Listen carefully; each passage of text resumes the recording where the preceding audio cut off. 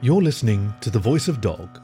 I'm Kaki, your faithful fireside companion, and today's story is The Fool by Madison Scott-Clary, an author and editor in the Pacific Northwest. She has 4 books out and several works available for free. She is editor-in-chief at Adjective Species, as well as Hybrid Inc., an independent publisher of thoughtful writing. You can find more of her work on macchio.inc. Please enjoy The Fool by Madison Scott-Clary. The badger looms over a small table, the short sleeve of her smock tugged down toward the table by a glass candy thermometer. A deck of colourful cards rests neatly stacked on its surface. Contrary to expectations, the room is bright and spacious. No hint of incense or dark velour drapes, just a simple living room in a simple home, a simple badger, and some simple cards. She can't be older than 50, and she's more of a motherly bent than a mystical one. More motherly than my mother, at least, I think. More earthy and far less mystical.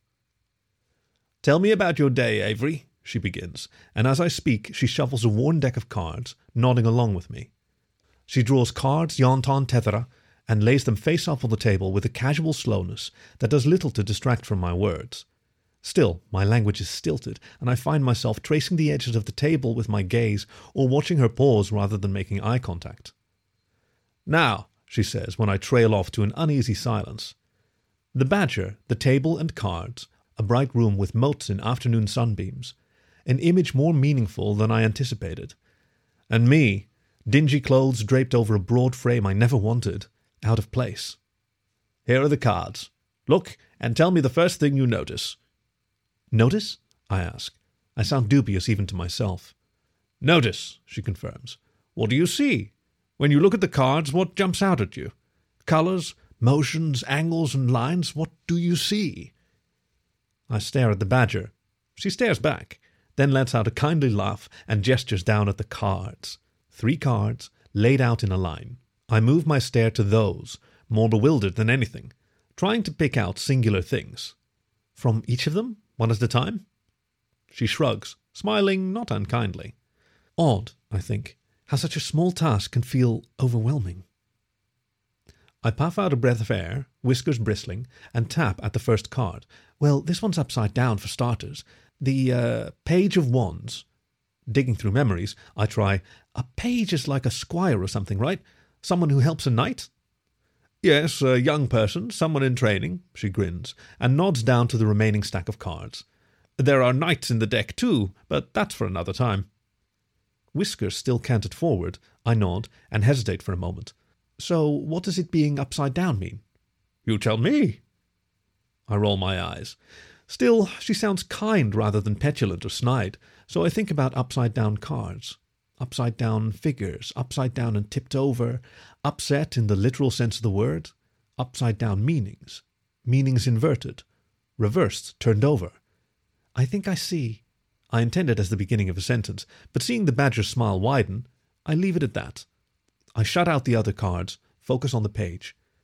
"In training, They looks like they're investigating or contemplating. I guess the wand is the only thing growing. The only thing with green in the entire scene." "Learning about life. Interesting growth," the badger nods, but neither confirming nor sage, simply agreeing. "But reversed." "Not learning?" At this, I sense her expression close down. It's not a visible thing. It's a sensation of her movement of thought being put on hold. Not doing anything with learning, perhaps? The badger nods. I can see the clip on her thermometer holding it to the overwashed fabric, see beads of sugar still clinging to the glass, bobbing with her movements. "Wands are for beginning, for doing, or perhaps activating is better." She sets a paw next to the card. "This page, a bear maybe? I never figured that out. Is learning, but not moving, not beginning. There is knowledge, but no decision." "Activation energy," I blurt, and, seeing questions in her eyes, continue. "Like in chemistry. It's dorky, but there has to be enough energy for an electron to jump from one sphere to the next. It just sits there otherwise. It needs the proper amount of activation energy to get going." Questions turn to understanding, but her gaze stays locked on mine, waiting. "I don't have the energy." "Perhaps not. Or perhaps you do, but you or something within you is not letting it reach the activation. The energy may be there, but blocked.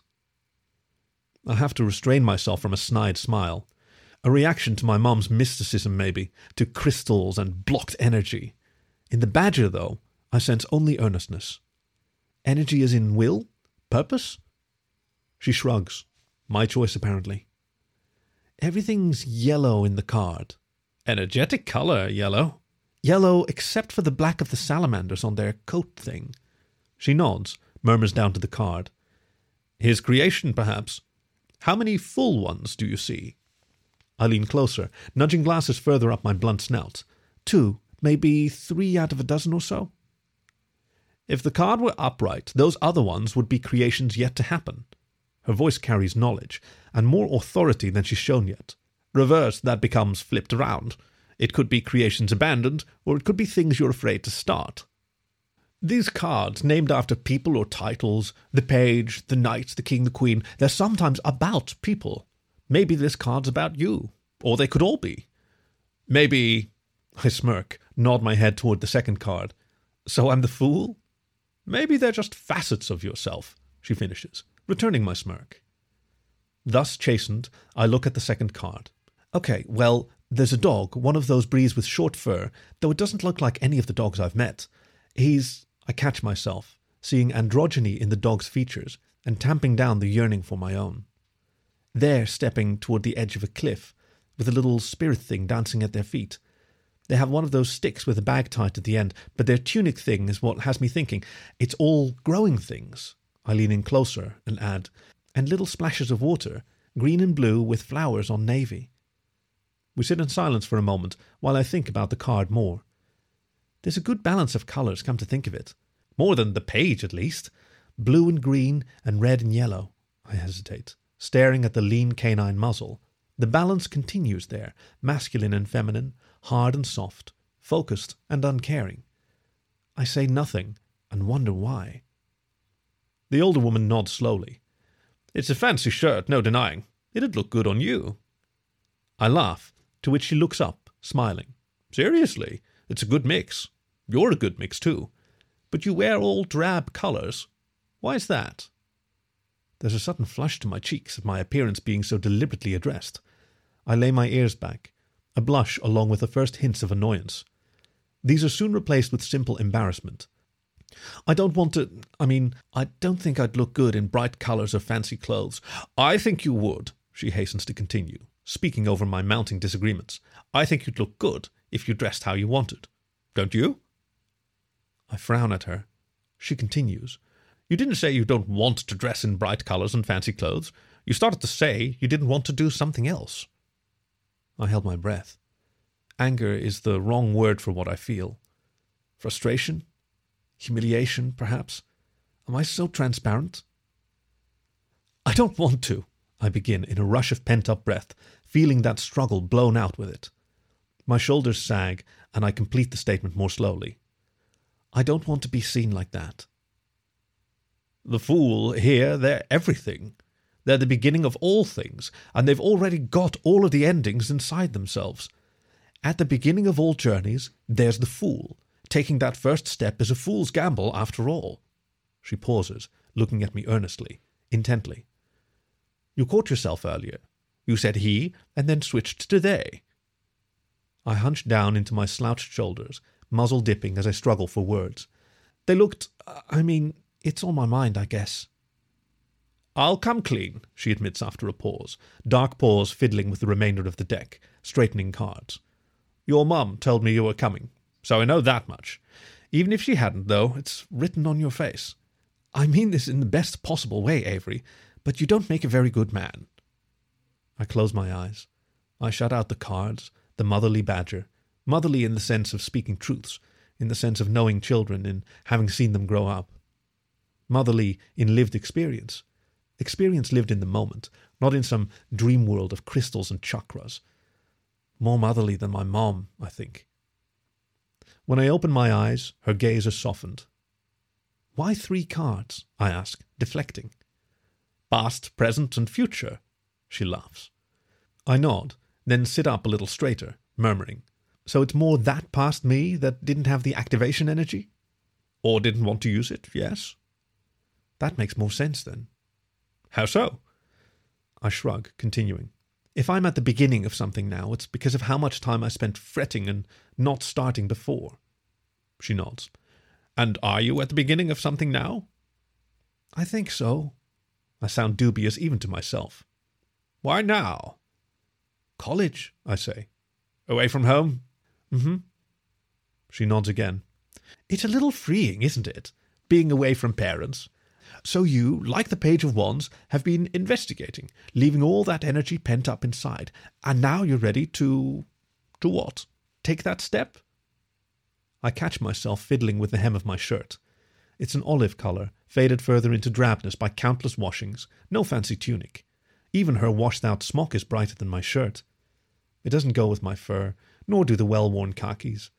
A darker animal dressed in those would look rough and tumble, ready for a hike. A mountain lion looks like a mess of dirty laundry. I look up from my dull self to the table once more, speaking to the cards. I have an appointment to start talking about it, talking about gender, with a counsellor. Congratulations, the badger says, smiling, and I realize she doesn't need to say any more. I realize that's what I needed from my mom.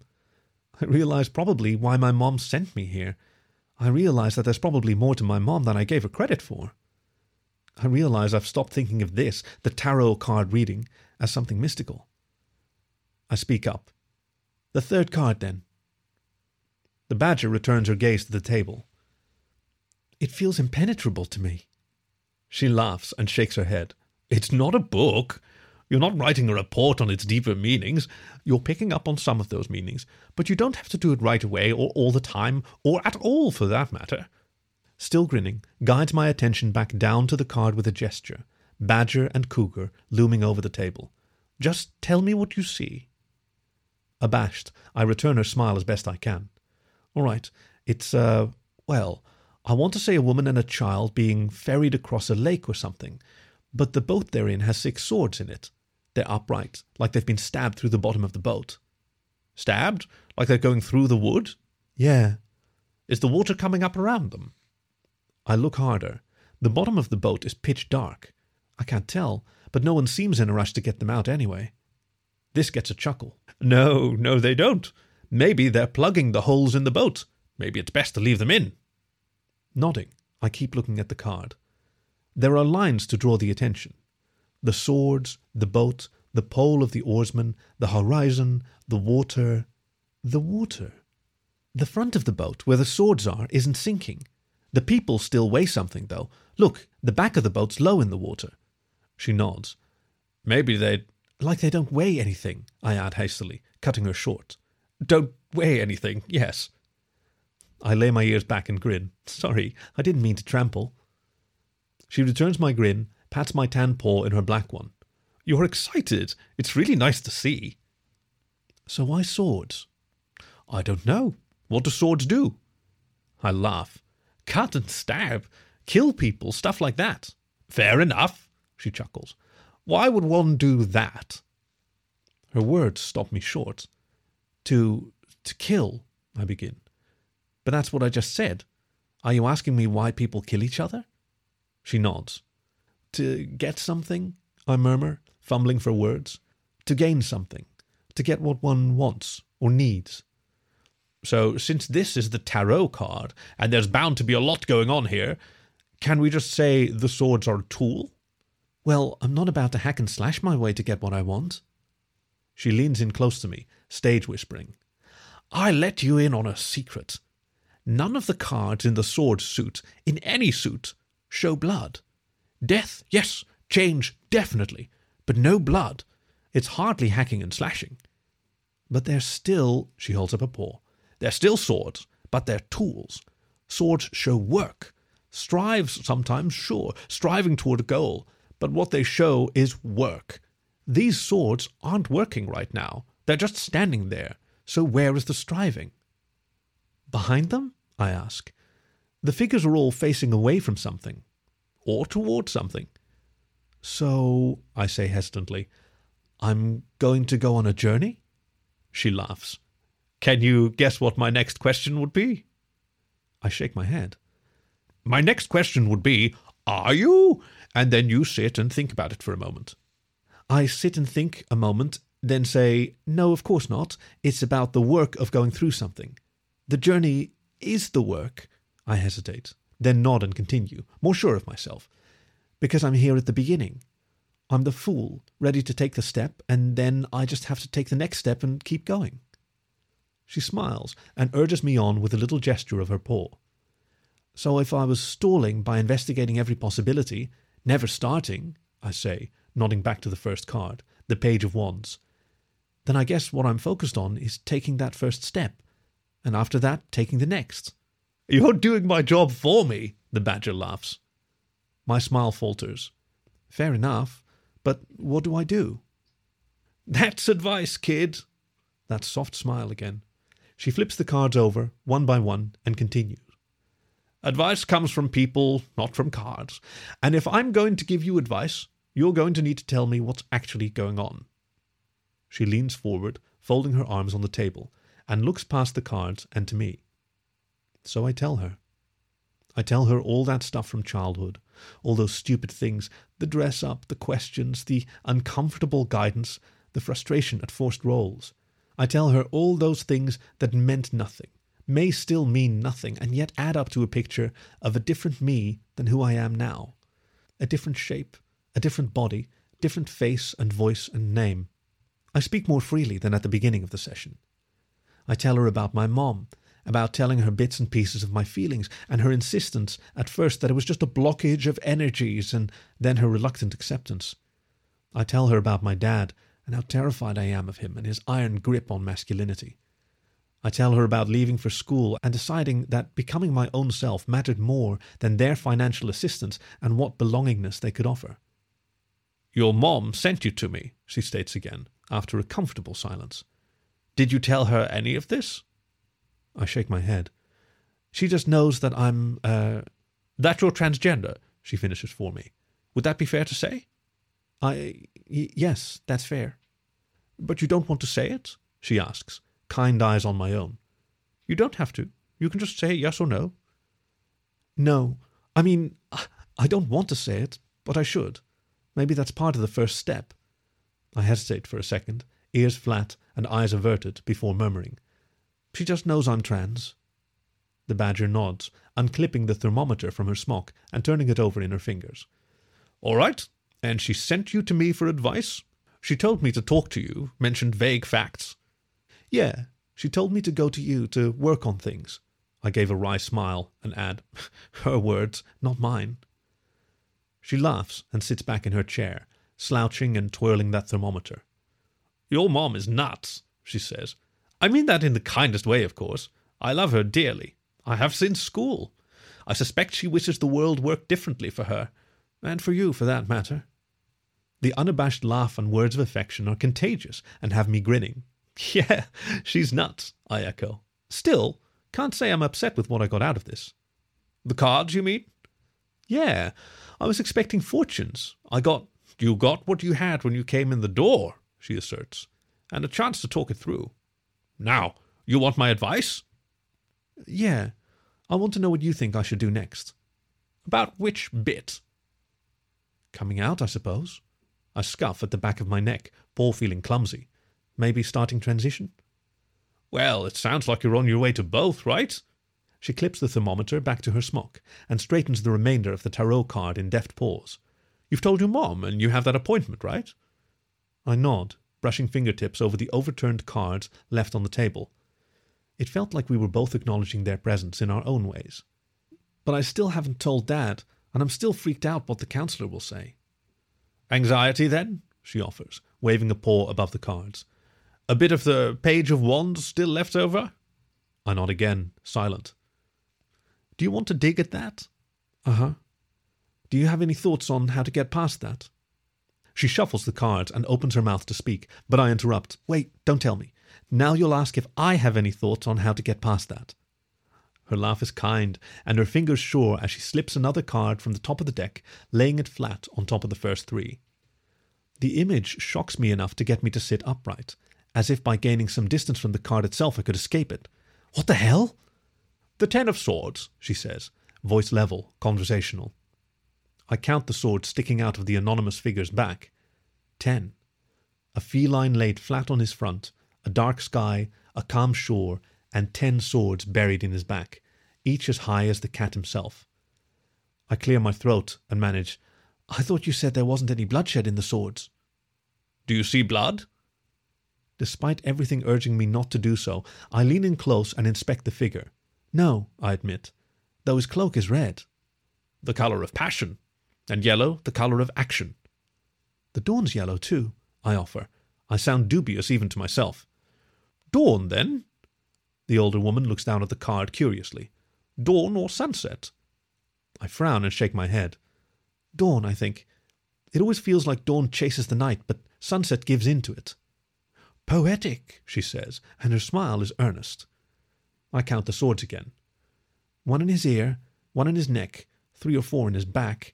I stifle a giggle and murmur, "That's a lot of swords." Her eyes brighten. "Isn't it? Overkill, in the truest sense of the word, like an overreaction." A thought occurs to me, and I lean in over the table. "Starting at the dawn, killed 10 times over. Look, the water's even clear, like the—" I lift the last card up to peek and continue. "Like the 6. Like me staring at coming out and poking a billion holes in the idea without ever taking the step." Her eyes stay bright. "Maybe it's an alternative to the 6, then. Too much emotion, not enough action. Passion and action pinned down rather than the work of the 6. You could keep taking those steps, or you could keep killing yourself with indecision." I nod eagerly and ask on a whim, "What's it like reversed?" She gives a little shrug and turns the card over for me to see. "The swords fall out. That's a relief. But he's still dead, isn't he? Resigned to his place on the shore." "Sure enough," I laugh. "Wait, he?" "You said it first," she says playfully. "Seriously, though, most of the figures are ambiguous, or androgynous, I think. What you read into them can mean something, if you let it." "It could be nothing," I mumble. "Or it could be the old me, the he." She shrugs. My choice, apparently. A chime interrupts us, me staring at the card and her smiling at me. A clock tolling slow hours. I check my watch to confirm it. 5. "Oh, geez, I'm sorry. It's way later than I thought." She laughs. "Conversations go where they will. There's no rush. I can pull together dinner for 2 if you want to stay." She taps at the thermometer with a grin. "I even made marshmallows, though they'll be sticky still." "No, it's all right, thank you. I'm getting pretty tired as it is." I shrug, realizing just how true that statement is. This took a lot out of me. "It does that. It's a wonder we need exercise at all when just thinking about things wears us out." I laugh with her, nodding. "Still," she continues, "you're in town now. Don't be afraid to stop by, say hi. There's lots more we can talk about, cards or no. Don't wait for your mom to push you my way." I lever myself up from the chair, swishing ropey tail once or twice to make sure it hasn't fallen asleep, and offer my paw to the badger. "I won't. I know she thinks we'll work on things, but I just want to talk. This was more than I expected. I didn't know I needed—" She bypasses my offered hand and gives me a firm hug around the middle. Startled, I hold still. She smells of sweets and baking. I feel unfortunately tall, a rectangle, a lummox, a big dumb cat. And I also feel understood, appreciated, welcomed. I return the hug carefully, then, with her farewell in my ears, take that first step out into the evening air. And then the next. This was The Fool by Madison Scott-Clary, read for you by Kaki, your faithful fireside companion. Thank you for listening to The Voice of Dog.